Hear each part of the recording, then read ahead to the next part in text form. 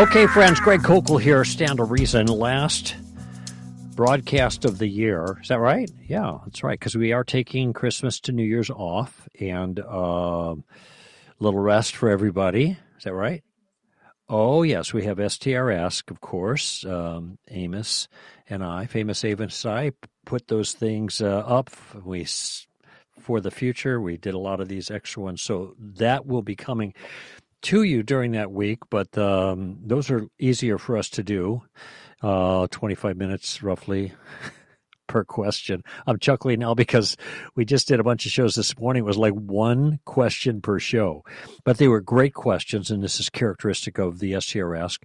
And many times they're things that are nuanced in a number of different ways. We want to be careful to be clear so people understand the points that we're making and the reason we're making them, and hopefully expand your understanding. We don't want to just give simplistic answers unless simplistic or simple answers are adequate. And sometimes that's the case. Is, tithing in New Testament practice? No. Next. Of course, we have to give our reasons why that's the case. But some have a lot of different elements to them. And part of what we do, Amy and I together, is we take this issue and then we parse out the elements and put them in proper perspective, and then it's like we take it apart and then we put it back together and reassemble it in a way that is so much more robust in your understanding that the answer becomes obvious or apparent. Anyway, how did I get off on that? So that's STR Ask. So if you don't listen to that, you ought to. And in fact, I think in January we have a show schedule where we'll be doing some STR Asks for our regular broadcast. Just for those of you who have not listened to STR Ask, will be able to benefit from it and say, hey, not bad. We get Amy along with that, so that's a big benefit. So now I have a question here that was raised to me by someone who I know who is an ER nurse and has been for quite a while. And, of course, if you're in the medical profession, you have to face, in the last 10, 15 years especially, and especially the last 3 or 4 years, you have to face all kinds of new challenges as a Christian. Now, it used to be the case 10, 15 years ago that the abortion issue, of course, still an issue now, but this was the watershed issue for doctors. Sometimes the euthanasia issue or the de facto euthanasia and doctor-assisted suicide was a factor, but no one was forced to kill another human being in doctor-assisted suicide. That was a choice that doctors made to participate in that. But that's not the case with abortion. And so there were more and more occasions where people who were Christians and pro-life, but in the medical profession, did not want to participate in abortion. And let somebody else do that if it's legal and they want it, but I'm not going to participate. I'm not going to be a doctor who does it. I'm not going to be a nurse who does this. I'm not going to be anybody who participates in taking the life of another innocent human being. And but things have gotten a little bit more complicated. That issue is still on the table, obviously. And but now we have gender dysphoria. Now we have transsexuals. And now this become a medical issue, because more and more younger people, especially, are getting getting medical treatment for sex change. Now, I'm using the phrase because that's the phrase that's used, but that thing is not possible. It is not possible to change your sex. You are born with a sex, and every cell in your body dictates it. Are there some exceptions? Almost none. That's the best way to think about intersex. Almost none. Now, some people have redefined intersex to include so many things that there's many intersex people as have red hair. I mean, this is nonsense. This is a distortion of the concepts. You go back to the kind of like the intersex organizations that deal with that, and the numbers like 0.002%, really small. Okay, characteristically, normally, human beings are binary in their sexuality, and that binary sexuality is expressed physiologically, all right, in their bodies in unambiguous ways. Even those who are genuinely intersex, their real sex is usually pretty obvious. It just takes a little bit more time to find it, a little closer look, so to speak. I don't mean to make fun of that. I'm just saying that when people make this ambiguous, they're stretching things. Characteristically, human beings are male and female, and even to say characteristically is to understate it. Human beings are male and female, just because they're also bipedal. They walk on two legs. Now, some babies are born without legs. That doesn't mean humans aren't bipedal. It means just in very rare circumstances you have a problem. Okay, that in mind. So you can't change your sex. What you can do is have surgical treatment to your body, or as some will put it, you can mutilate your bodies. You can be castrated, or you could have your breasts removed. You can make your bodies look like another sex in a certain fashion to some degree, especially if you take hormones to advance secondary sexual characteristics of either sex. But you got to keep taking these hormones, and it's always fighting your real sex, your body is, and the problems that are associated, that are at the ground of gender dysphoria don't get solved when there are sex change operations. All right. So the suicide rates are still, skyrocket, even in those cases. There's something terrible that has gone wrong, and those people need our love and our compassion and our help, not our encouragement down an unhealthy road. All right. Now, having said that, you may be in a health profession, where you have to care for transgenders. And that's the circumstance here. So I'm just going to read, let's see. I'm just going to read the first paragraph, this two-paragraph question. So this writer says, I've been struggling with how to treat trans patients. Let's see. Oh, okay. We have quite a few of them here in the area where he lives. They tend to be under 18. Most have mental health issues for a variety of reasons. My goal is to live and love like Jesus to them. It's great. I think truth is important. I think they are confused, and supported their confusion by utilizing preferred pronouns is not beneficial to them. I agree. However, this causes a rift almost immediately and prevents any kind of therapeutic interaction. I'm happy to use whatever name they prefer, but I will not call a he a she. They are by far the most challenging patients to deal with, always awkward, and I have yet to come away from an interaction with them feeling good about the care they received. Maybe that it's not possible with the interpersonal skills that I have, or the brief moment of time I have with the patient, but I still would like to make it a positive experience. Okay, so that's the first issue that he's bringing up here. And I'm really sympathetic to this circumstance. He is following the guidelines that we have promoted at Stand to Reason regarding this issue, and that is to accept the name people choose for themselves. We're talking about adults now. If you're parents with children, you can insist on a name that is appropriate for their actual sex/gender, regardless of what they want. Okay? But when it comes to outsiders dealing with folks who are gender dysphoric or transgendered, since names are conventional, that means it's up to the individual, it's up to the culture. Names can go all kinds of ways, and there are a lot of names that seem to be genderless. In fact, I was just reading through Second Chronicle. Oh, wait, is that right? Or is it First Chronicles? First Chronicles, like the first half of First Chronicles, is all names. It's genealogies.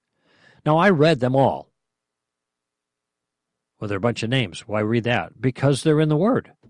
There's a reason God put them in there. And to some degree, it's just to honor the people and to acknowledge the relationships that the Jews had with each other.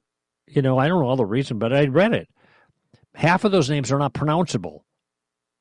And they all have, a lot of times they have religious connotation, They mean things. They named him this because, life is bitter, so I named my kid Bitter, or something like that. The point I'm making is names are conventional, all right? So if people choose a name for themselves, we should call them by the name that they choose. It is a matter of choice. Gender/sex are not conventions. The gender that you have is the sex that you have. That's the way it's supposed to work out. If you have male sexual organs, you're a he. Now, of course, there's lots of controversy about this, but this is not difficult, and it's not rocket science. It's politics that's being foisted upon people who disagree, and they're being punished because they don't go along with this leftist political notion about gender. And it's everywhere. And that's why you can have a good-hearted person like this nurse who has to care for patients, give them medical care, which there's nothing wrong with that. I mean, if you're a nurse or a doctor and there is someone who needs medical help, and if you're transgender, that means you get operations that change the body in some way, then there's going to be medical needs there. Okay? And you ought to render medical care to people who have medical needs. Having a sex change operation is not a medical need. So I don't think any Christian should be involved in any way with a sex change operation any more than they should be involved with an abortion. It's wrong. It's a mutilation of a perfectly good body for the wrong reasons. The breast is not cancerous. It's just an aesthetic thing or a personal thing. They want the breast. Look at if I thought I was it's hard. I shouldn't even say this now because in a couple of years this will actually happen. But if I thought I was an amputee, though I wasn't, would a doctor justify cutting my arms off so that my self-concept matched my body? Or if I was anorexic, would you recommend liposuction because I thought I was fat? No, it's obviously no. But why the different standard here? Because of politics. That's why. So I think that medical people should render medical care where medical care is needed. And irrespective of the circumstances, if they need medical care, fine, give them what's needed. However, having an operation to change your sex is not medical care. There's no medical requirement for that. And it's mutilatory. It's mutilation of the body. And therefore, that it shouldn't be given, in my view. Now, okay, somebody's going to say, well, what about plastic surgery? You get a facelift or you have your nose changed or whatever. Well, I have mixed feelings about some of that, but to me, it's in a totally different category. And if somebody can't tell the difference between having a mole removed or a sagging jaw, sagging skin tightened up and removing a penis or cutting breasts off, then I can't have a conversation with that person, all right? There's a big difference. Okay, but there's another question here. It's kin. It has to do with homosexuality, all right? So this Christian brother said, I had an interesting conversation with a college friend. His philosophy is that we should be engaging with all members of the world, which includes going to gay weddings, etc. Well, I agree with the first thing, engaging in general, in principle, engaging. However, I wouldn't go to a strip club to witness to strippers for a number of reasons, all of which are obvious, I would imagine. Okay. We've talked about gay weddings. A wedding is a celebration. So why would I participate in a celebration of something that is offensive to God, which a gay wedding is, same-sex wedding, really? because it's a violation of God's purposes for marriage. I wouldn't, I'm trying to think of additional examples, but it's kind of like this. But I'm stopping myself because I'm thinking, why do we have to come up with other examples like it's kind of like this? Why isn't this just obvious? How can a follower of Jesus celebrate a same-sex marriage? Oh, we want to witness to them. You can witness to them in other circumstances. You don't have to go to the celebration. Okay, but I continue. So this writer's friend says his reason for this was the healing of the centurion's servant. And the question goes, I'm not sure where he heard this, but he is convinced that the servant was the centurion's gay lover, apparently common at the time.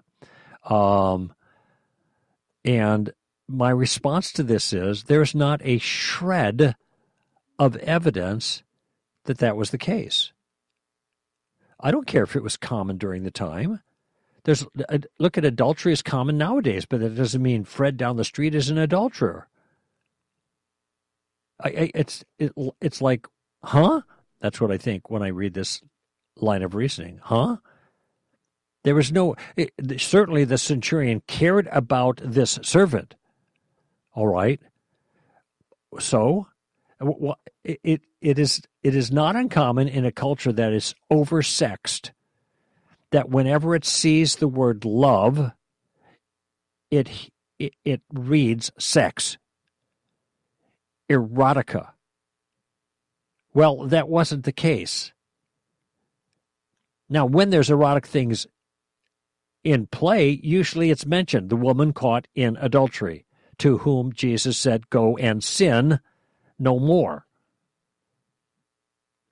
But in this case, you just have a centurion and his servant who was sick, and he's appealing to Jesus with the confidence that Jesus can heal the servant if he wants, and Jesus does. Now, the note here continues. Now, maybe the servant was gay, or the servant was the centurion's lover, and just chose to heal him, which is another great point. Okay, there's no reason to believe that. But even so, if there is a need, Jesus responds to the need and brings the healing, irrespective of the circumstances that brought the need. All right? That doesn't mean that Jesus is affirming the circumstances themselves. Maybe the servant was the gay lover and Jesus still chose to heal him. Yes, of course. Okay, so what follows from that? It isn't that we should go to gay weddings, right? But that's okay. And then the note continues. I think the purpose of the passage was the centurion's faith and not the object of the healing. Either way, I'm not sure how healing a sexual servant leads to celebrating a non-sanctioned union. Absolutely correct. I think we should love on the people of the world, invite them to our homes, and go to theirs. However, I'm not sure about attending a wedding. Well, I think your uncertainty is justified minimally. I'd say, no, you shouldn't. And certainly the circumstance of the centurion being healed has nothing to do with going to gay weddings. Oh, my goodness. So what's going on here? The question now I have is about the friend of the person who raises this issue. What is going on with the friend? Oh, we ought to love everybody. Therefore, we go to gay weddings? Well, we ought to love everybody, interact with everybody, but that doesn't mean doing everything and affirming everything and going along with everything. Jesus did not do that. Do not, how does Paul put it? Participate in the evil deeds of darkness, but even expose them. That's what Paul said. On Jesus' behalf, he says, go and sin no more to the woman caught in adultery in a circumstance that was obviously set up. Jesus found a way around the machinations of the Jews. Where was the man? if she was caught in the very act, whereas the guy, he's just as guilty. No, it was a setup for the woman. Okay? So Jesus is able to defeat the ploy, and all of the accusers leave. And since none of the so-called witnesses were there to accuse her, he has no legitimate reason or right, according to the law, to accuse her. He's not a witness. Where's your accusers? They're gone. Neither do I accuse you. Why not? He didn't see anything. But he does say, go and sin no more. So Jesus makes the same kind of assessment and gives the same kind of moral direction. And Paul in 1 Corinthians 6 makes it clear that many sins are inconsistent with being in the kingdom of God.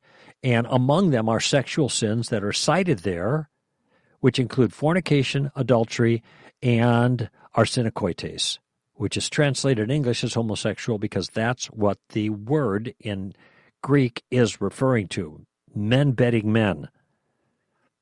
The same kind of language that was used in Leviticus to condemn homosexual behavior. And so it's not like, this is a secret. This is a hard one. Faithfulness on these issues is not theologically complicated. All right? And so I appreciate the note. I appreciate the sentiments, and I'm totally on board. I think you're doing a good job, nurse. ER nurse. But it's tough. I get it. And incidentally, when you're not using preferred pronouns, you're not using preferred pronouns with third-party people, because I mentioned this before, but you don't refer to a transgendered person directly as he. You refer to them as you, not he or her. So the pronoun use is really a factor with other people, third party, referring to the transgendered individual. And I don't think we should participate in that. The male is a he, the female is a she. We can use those pronouns. And why would they beef about it? Well, I know why, because it's not politically correct. They want to force you to act as if you believe like they believe, or else they'll punish you. That's the way the left works. Okay, and I wrote this in Street Smarts coming out on the chapter dealing with pronouns and stuff like that, gender. But my point here is, and I think I've said it before on the air, at this point with the gender and pronouns, we are not asking people to change their minds. We are requiring that they allow us to keep our convictions. Let us be authentic. Let us be ourselves. Let us follow our own conscience here. But they don't care about conscience. They want the transgender to follow their own authentic self because of what they're following, but they don't want us to follow our own authentic self because it's not about authenticity. It's about something different. All right, let's take a break and then some open mic calls and then some Christmas thoughts when we return on Stand to Reason. Friends, if you like this broadcast, I know you'll love #STRask. It's our shorter 20-minute podcast where I am paired with the wonderful Amy Hall, and together we answer the questions you send us on Twitter. #STRask is released twice a week, Mondays and Thursdays, and it's only about 20 minutes long, so it's perfect to listen to on your morning jog or while driving around running errands or cleaning your garage or just plain loafing at home. Amy and I tackle your questions on theology and ethics and culture and lots more, offering our insight on the questions you're asking or the challenges you face. You can listen on Apple Podcasts or wherever you download your own shows. Just remember, send us your questions on Twitter using the name of the podcast, #STRask. That's #STRask. The pro-life view against abortion involves legal, moral, scientific, and philosophical reasoning. So, why do abortion choice advocates keep insisting that pro-life arguments are religious? Find out the reason in the latest episode of my podcast, Thinking Out Loud with Alan Schliemann. Look for it on iTunes, your favorite podcast app, or at the top of the homepage at str.org. Would you like a Stand to Reason speaker to speak at your church or event? Greg, Alan, Tim, and our newest apologist, John Noyes, are available. both in person and online. Just email booking@str.org to schedule them today. Our speakers can address a wide array of topics, from bioethics, gender issues and science, to theology, philosophy, and how to respond to other worldviews, all from a biblical perspective. Whether it's a Sunday sermon, Zoom conference, or YouTube live event, our skilled and engaging speakers can be there, either physically or virtually, with the goal of equipping Christians to effectively influence the culture for Christ. To read their bios and learn more about the topics they cover, visit str.org. Then email booking@str.org to schedule Greg, Alan, Tim, or John today.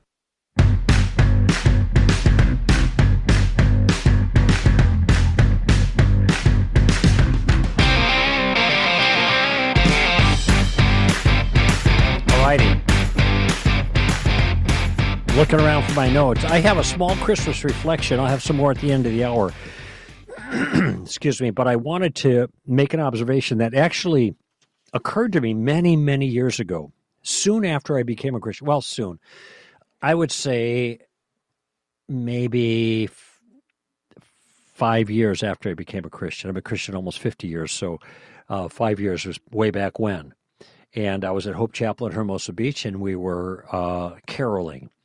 So we were going door to door and singing carols. And I don't know if they really do that much in Southern California. I only did it once, but they do it back in the Midwest. And it's kind of crazy because it's cold in Chicago at Christmas time, yet people are all, warmed up. They've got all their heavy jackets and their mufflers on and the whole deal, and then they knock on the door and they sing Christmas carols, then maybe somebody will give them some hot cocoa or whatever, caroling. Do people do that here, Amy, in California? Do you ever hear that? I don't know. Well, anyway, we did it in Southern California, and something occurred to me that it was, as I was singing the songs, that I knew. Okay, and I knew them because I've been singing them all my life, because they are Christmas carols. And I mean like Joy to the World, or Hark the Herald Angels Sing, or Away in a Manger, or Little Town of Bethlehem, those ones. I don't mean like Jingle Bells. So we were singing all of the Christmas ones, the spiritually relevant ones, the standard ones that many of you sang just this last weekend, and you will next weekend too, because Christmas is on a Sunday. But I think it's curious, and this is what occurred to me, that there's one season every year where millions of people, without theological conviction, extol the virtues of Jesus in a theologically precise and deep way. When I was in church on Sunday, this was their Christmas celebration Sunday a week before, and so we sang some of those Christmas hymn carols type thing, and I found myself just caught up in the profundity of the lyrics. Okay, no matter what, it doesn't matter what song you have. I don't have any in front of me here. I'm not going to sing one right now, but you think of these lyrics. These lyrics are profound. They are theologically substantive, okay? And, in English, at least, the Western world is singing these. Even people who are atheists, caught up in the spirit, so to speak, of the moment, or rather of the season. And I was not a Christian. I guess I was raised in a kind of Christian tradition, so to speak, in my own community, but there was a religiosity of sorts, but I wasn't a believer. I wasn't a regenerate follower of Christ, but now I am, and I'm singing the song, and I'm thinking, oh my goodness, OMG, this is cool. And people, I've been singing this all my life, and I have never thought about it. And I did it with vigor, just like other people do. Hark the herald, But sometimes people don't realize what they're singing, and even Christians don't pay attention to the words. And so here I was, like I said, 5 years in the Lord, and I stopped singing those songs. What's the right word? Like automatically, or there's a word that I'm looking for. I can't find it, but just like by rote, just singing the music. And I started thinking, wait a minute, I believe this stuff. I've been believing it for 5 years, and now I'm just kind of really thinking about these words. Surreptitiously, was that the word I was looking for? And so it's not just the world extolling Christ in theologically precise and deep ways. It's Christians extolling Christ in theologically deep and precise ways, and they are not even thinking about what the words are that they're using. Now, there is a dark side to this reflection. And the dark side is this, that so many of those who sang praises to or regarding Christ, insofar as they're repeating the lyrics of these songs at Christmas time, so many of those will stand before him. That one who was the babe in the manger, who was the Son of God, Emmanuel, God with us, God came down, the rescuer. He came as the Lamb of God who takes away the sins of the world. He will return as the Lion of the tribe of Judah, and he will be the one before whom people will stand and be judged. And that picture will not be pretty, and it will not be joyful, joy to the world, right? It will be terrifying. And I guess one wonders here, and this is what I was wondering when this reflection occurred to me, if when that happens, there will be a moment of ironic insight as they think it was all right there. Christmas time, the carols, the words were on my very own lips. It was so clear. It was so vivid. It was so profound. It was all there, and I missed it. Or maybe it'd be better to say, and I ignored it, as the case may be. Anyway, just a reflection. All right, let's go to one of our open mic calls. And once again, you can call that in or go. Actually, the best way to do it, and this is what I encourage people to do, is go to our website, okay, to our homepage, then look for the podcast and the live broadcast, and you can just push the button. That actually produces the best sound for us. It's the best production quality, easiest way to leave these kinds of calls. So let's go to Paul in Vancouver. Paul, what's on your mind? Hello, this is Paul in Vancouver. I was wondering what you do when you have to go beyond the proof text, such as we were doing a study with the perseverance of the saints, or once saved, always saved. There was multiple verses on each side and some debate whether they really apply to the subject. But in the end, both were forceful. So the person took the very first 4 points of the Arminian Calvin debate to come to a conclusion.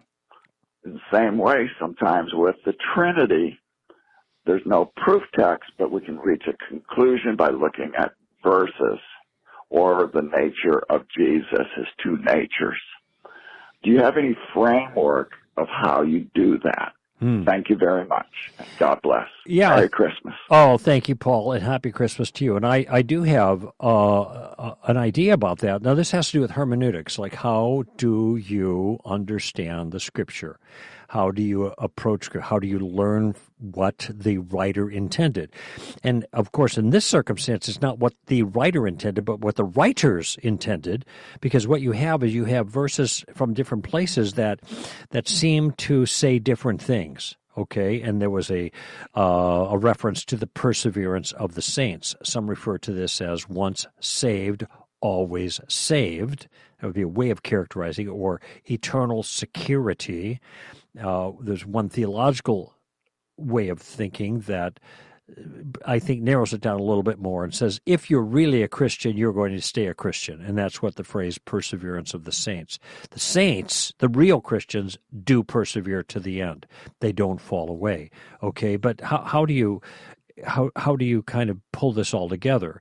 Now, on that particular issue, I'll mention something about the Trinity in a moment, but on that particular issue, I think part of the challenge is that you have verses that seem to suggest that you can lose your salvation, you can be a Christian and then unbe a Christian. Okay, that whole thing is reversible. You can be regenerate and then you can get unregenerate, like you had been in the past.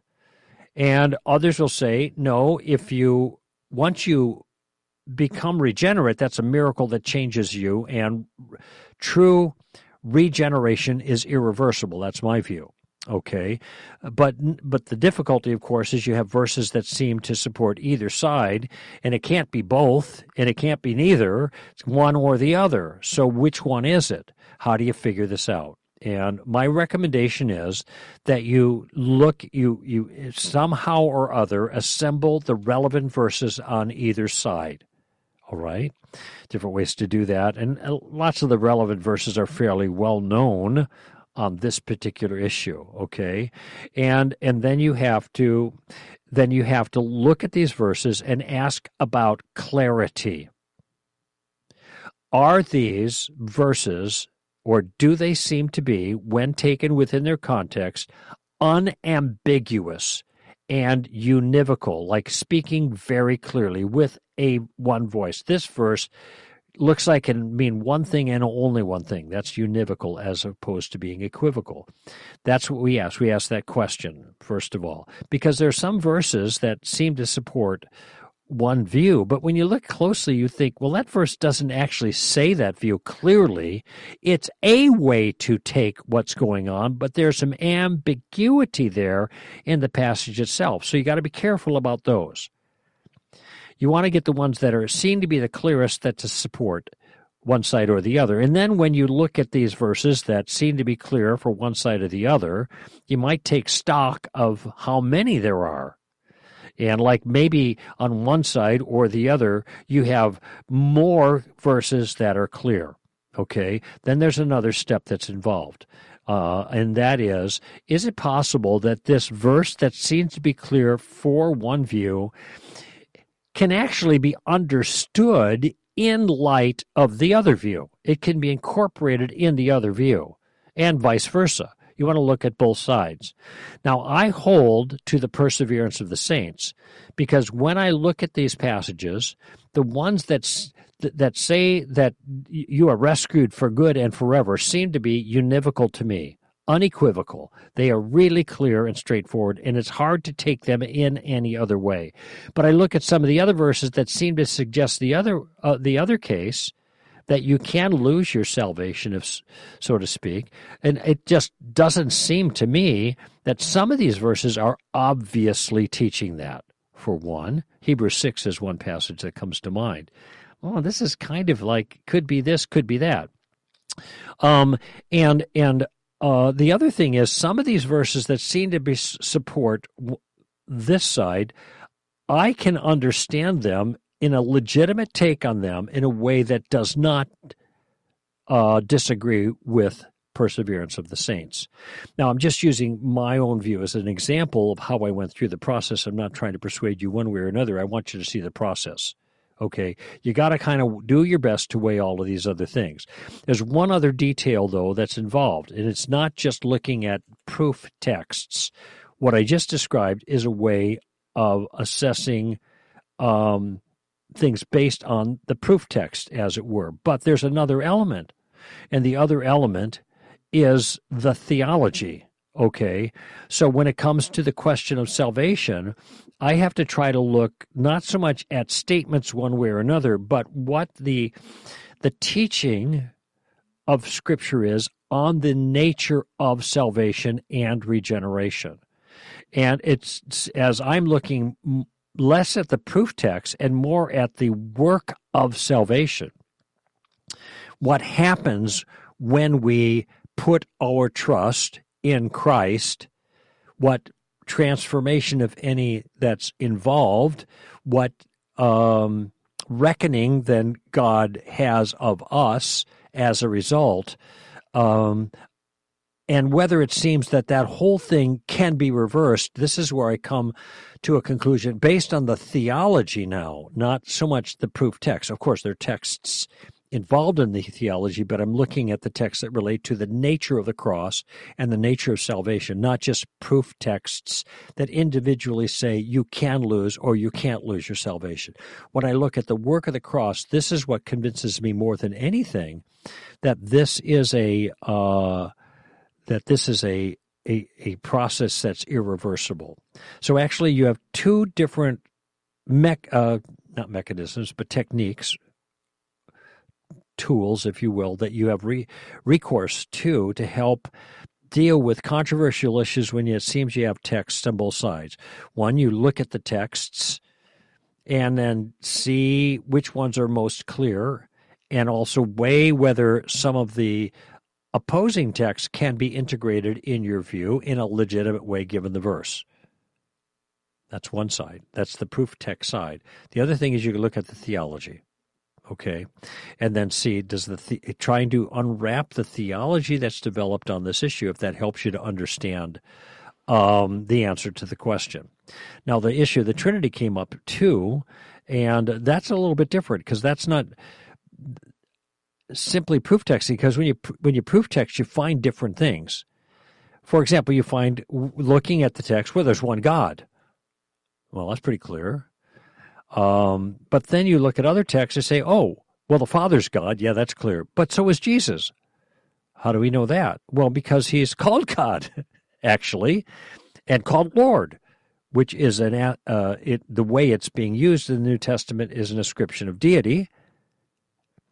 And he receives worship without embarrassment, doesn't correct people who actually worship him as divine. They're not just bowing down and genuflecting in a polite fashion, you know, how sometimes we'll bow. No, this was on their face worshiping. Well, you can only do that with God. We also have Jesus being the one who created everything that was ever created, so that's in John 1:3. So he wasn't created. If he's uncreated, then that means he's God. So, and you have similar kind of circumstances with the Holy Spirit. So what do we, and the Father and the Son are different, and the Spirit. At Jesus' baptism, there's Jesus, and then the Father's speaking, the Spirit's hovering.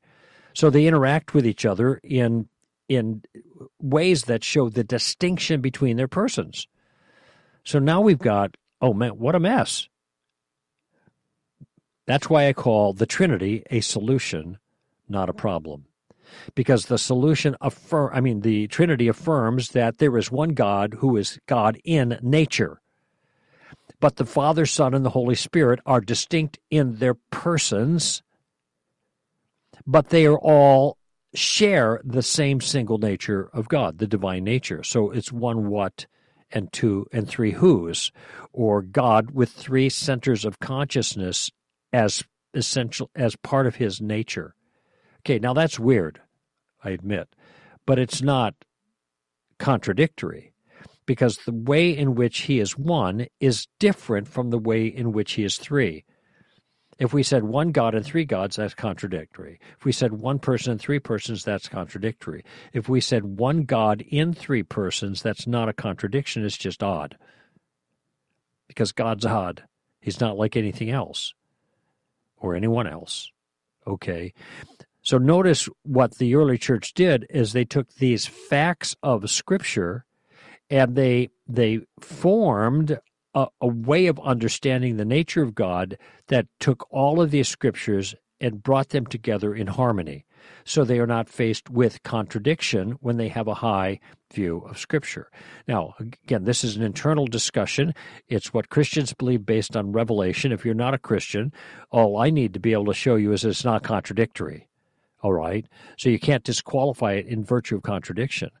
Now, if you hold to Scripture like LDS or Mormon Friends or Jehovah's Witnesses or other groups, Oneness Pentecostals, well, now there's a difference of opinion about how this all trades out.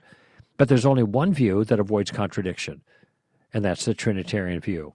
If you don't go with the Trinity, you're going to you're going to have contradictions. There's no way out of that one, okay?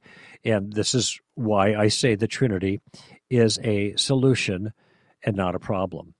Now, there's another element here that I want to bring in that has to do with, figuring things out in Scripture, and especially when you have a number of different scriptures that speak to an issue. So, how is it that we can come up with what might be called a balanced view? And when I say balance here, I don't mean a little bit of this and a little bit of that.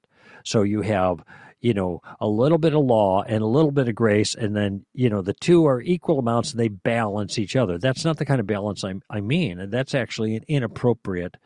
That's an unbalanced view.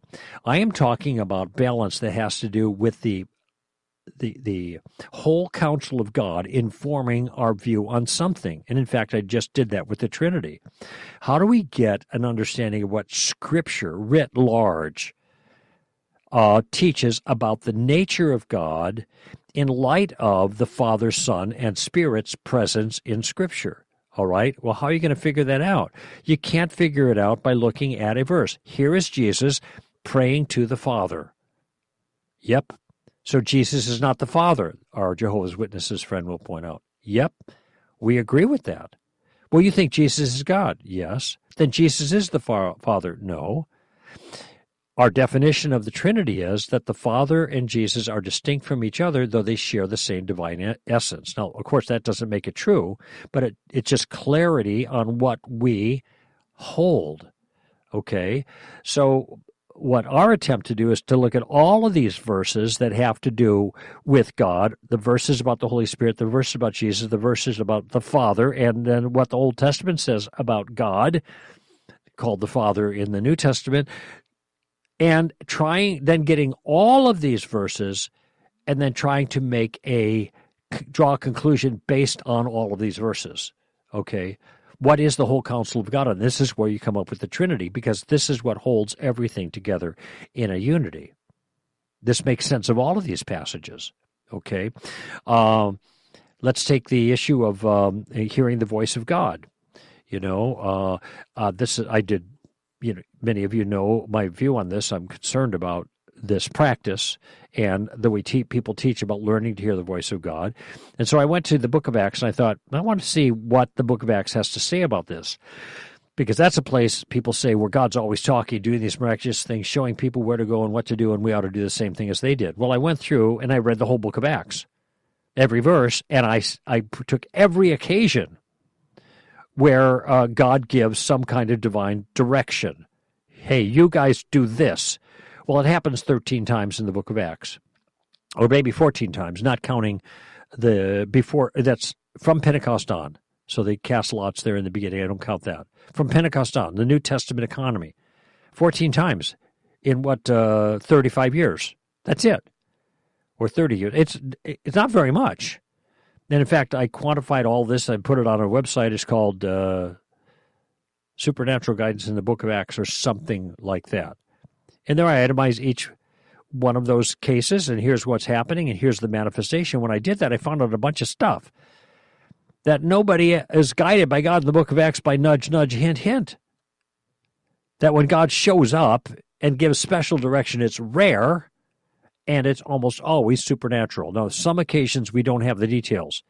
We have one place where the first missionary journey is commissioned, and it says there were disciples were there with prophets, and then the Holy Spirit said, set apart Saul and Barnabas. Well, gee, how did the Holy Spirit say that? Well, it says it's got prophets there. That's probably what happened. Okay. Another text says the Spirit was not allowing us to go into Asia. It doesn't say the phenomenology of that, but nevertheless, that's what the text says. So, I discovered all of this so I could have a balanced view. I get the full picture of Scripture by going to all the verses pertaining to the issue.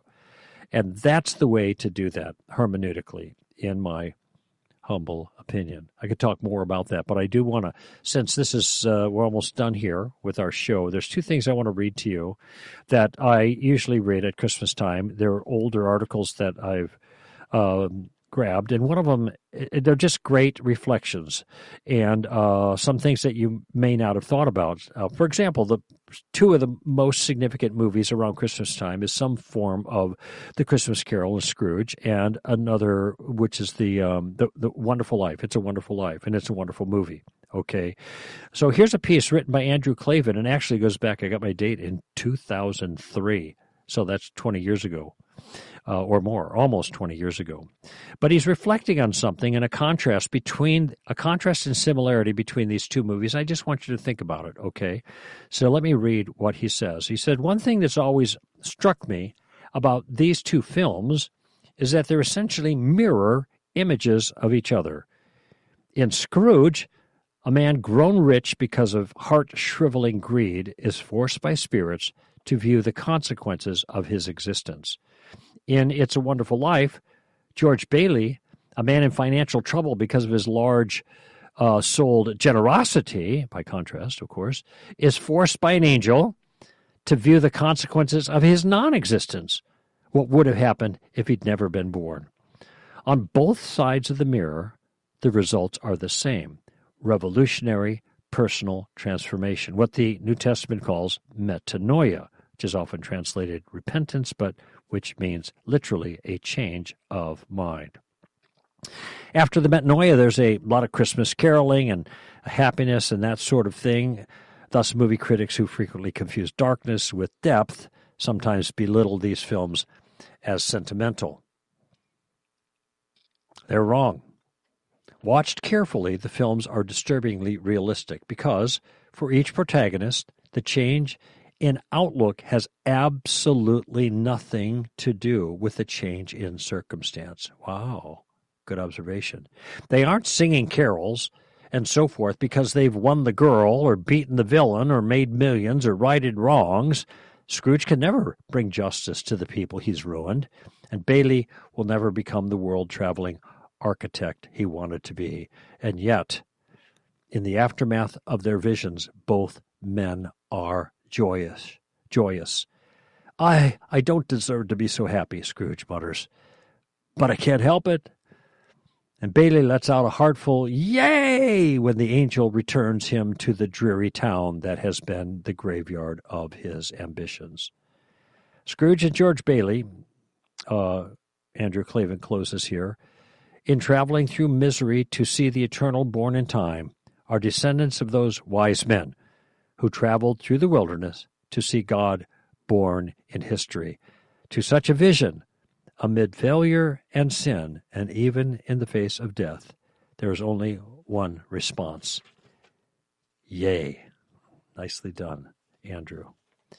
The other thing I want you to think about here, just in the waning moments of the last show of the year and just before Christmas, if you're listening to this when we send it out, it's a piece by it's actually Cal Thomas who wrote a piece reflecting on something on Harry Reasoner, published on Christmas Eve, 1973. That was the year I became a Christian.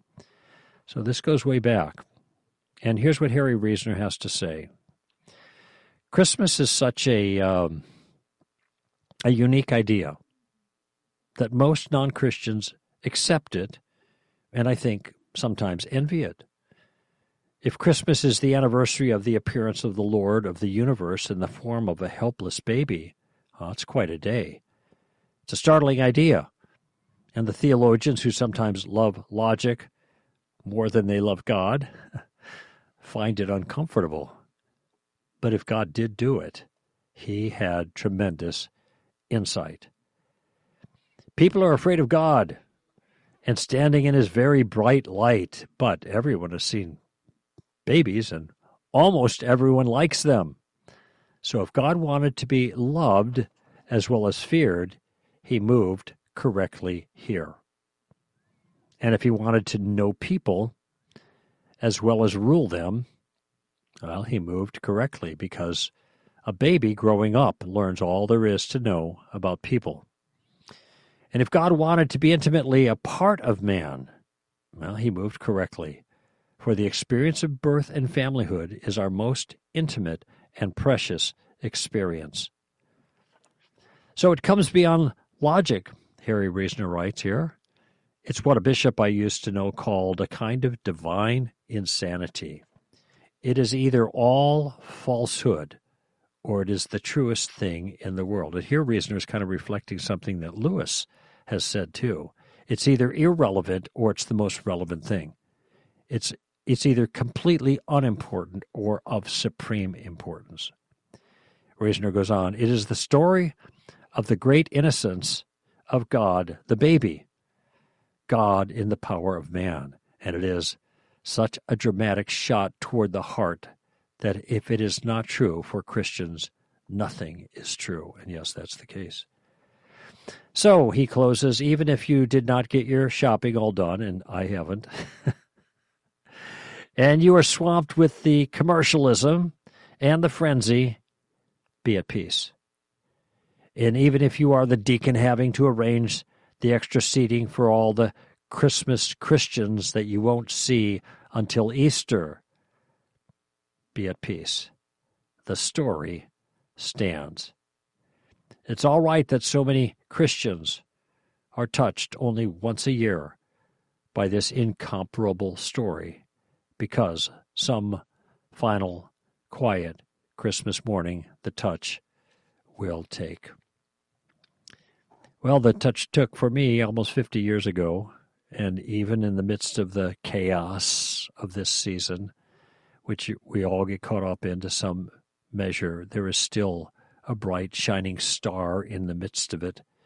The stars, Jesus, Emmanuel, God with us, God come down to rescue us. Unfathomable thought, but so true. And now we celebrate that this weekend. And I trust and pray, Lord, that for those, my friends who listen, that weekend celebration and that celebration on Christmas Day would be rich and sweet and draw them close to you. Happy Christmas to all and to all. A good night. Greg Kokel here for Stand to Reason. Give them heaven. Bye-bye.